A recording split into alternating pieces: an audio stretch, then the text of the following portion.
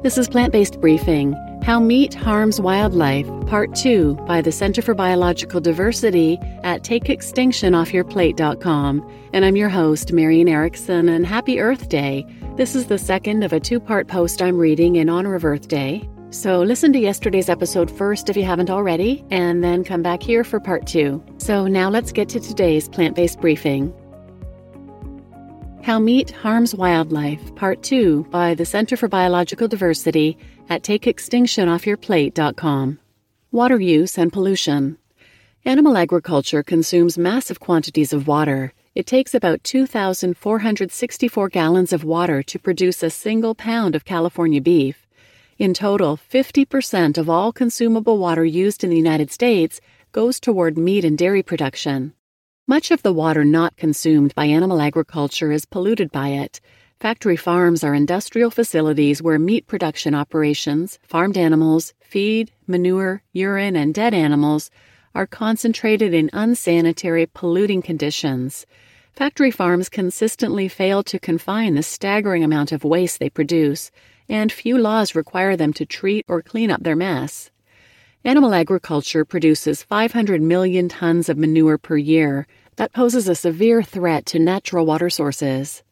Factory farms pollute more than 35,000 miles of rivers in 22 states, contaminate groundwater in 17 states, and impair wetlands, lakes, and estuaries.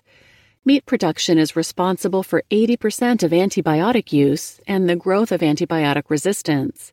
Meat and dairy also contribute 37% of pesticide use, much of which ends up in waterways and other wildlife habitats through improper handling of manure and agricultural runoff, and creating dead zones and eutrophication. All of this has devastating consequences for the environment and endangered species like the hellbender salamander.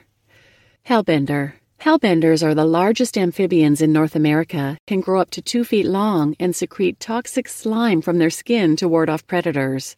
These strictly aquatic salamanders need clean, well-oxygenated water to survive.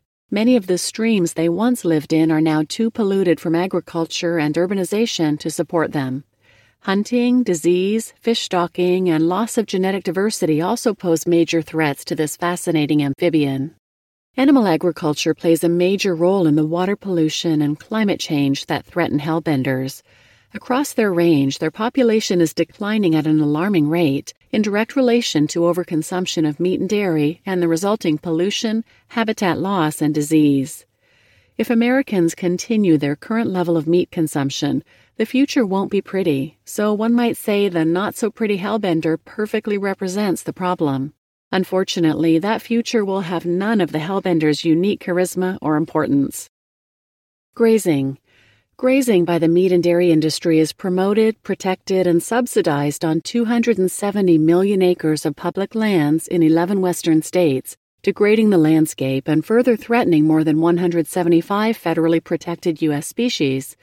In fact, grazing practices are among the greatest direct threats to imperiled species, affecting 14% of threatened or endangered animals and 33% of threatened or endangered plants.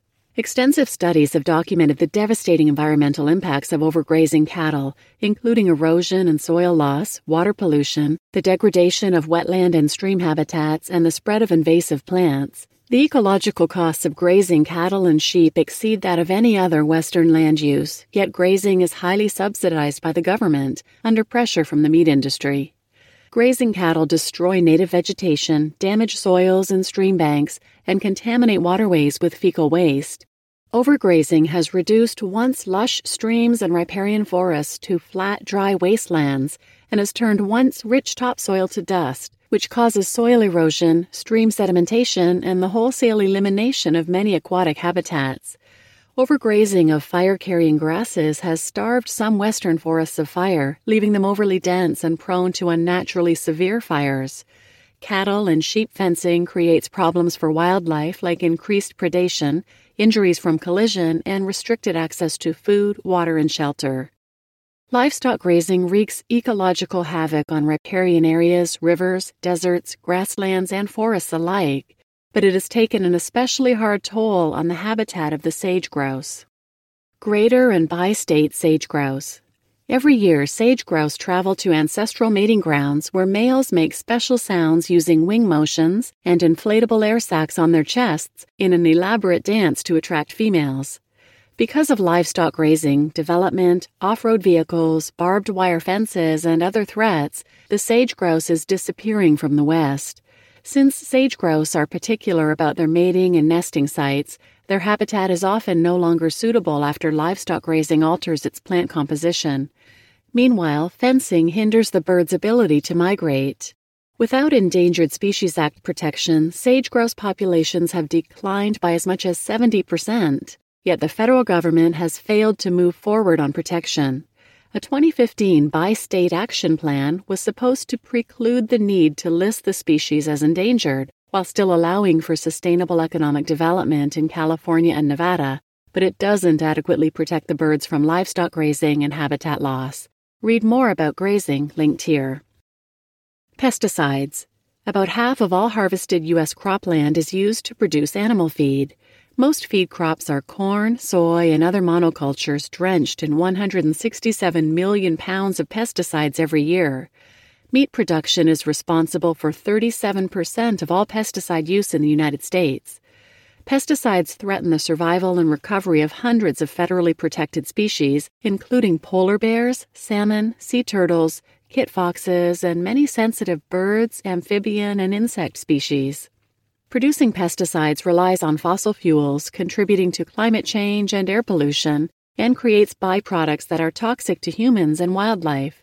Particularly at risk are native pollinators like bees and butterflies.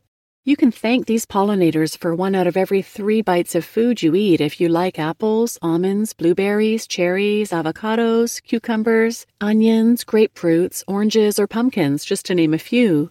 Thank a pollinator. Most agricultural crops, more than 100 of them, can't grow without these pollinators, which would mean a lot less food available for the rapidly growing global population. Each year, $15 billion worth of crops are pollinated by bees in the United States alone. Monarch butterfly. Every year, monarch butterflies make a legendary multi-generational migration of more than 2,000 miles from Mexico to Canada. This American icon appears in literature and poetry, is raised by elementary school children, and is beloved by gardeners across the country. Monarchs were once a familiar sight, but over the past 20 years, their populations have declined by more than 80%. In California, the western monarch butterfly population had declined to less than 2,000 butterflies. One major threat pushing monarchs toward extinction is the near eradication of milkweed, the monarch caterpillar's only food source from Midwestern croplands, where monarchs were once born.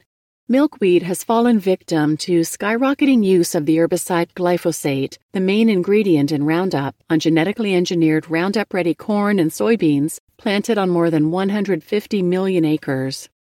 Since more than half of U.S. grain goes toward feeding livestock, meat production drives the high demand for Roundup-ready corn. Studies show that monarchs typically lay nearly 4 times more eggs per plant on milkweed growing in cropland than in other areas, making this glyphosate use even more harmful to the butterfly's survival. Overfishing and bycatch. So far, the statistics on this site have been about animal agriculture on land, but the fishing and aquaculture industries, along with the unsustainable fishing, ocean acidification, climate change, and pollution they help drive, are pushing many marine species toward extinction.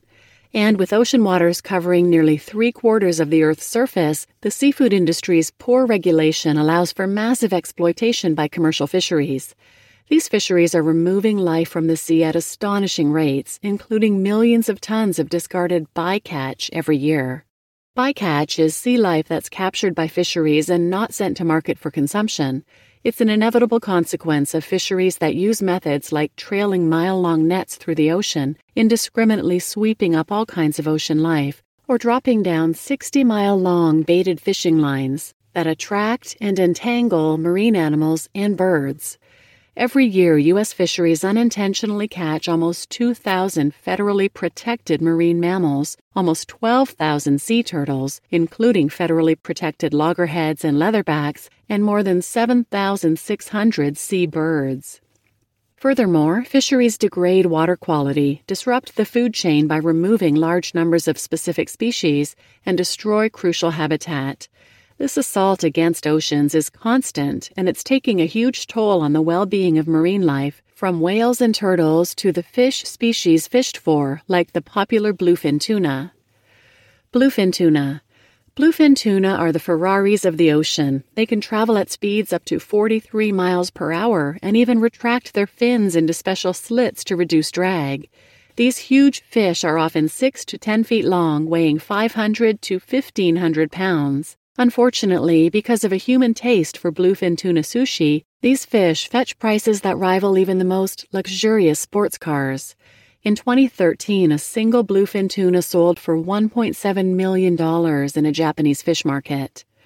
While bluefin tuna's plunge toward extinction is a global issue, the United States is primarily responsible for the decline of the critically endangered western Atlantic bluefin tuna, which spawns in the Gulf of Mexico and is fished mostly by U.S. fishermen.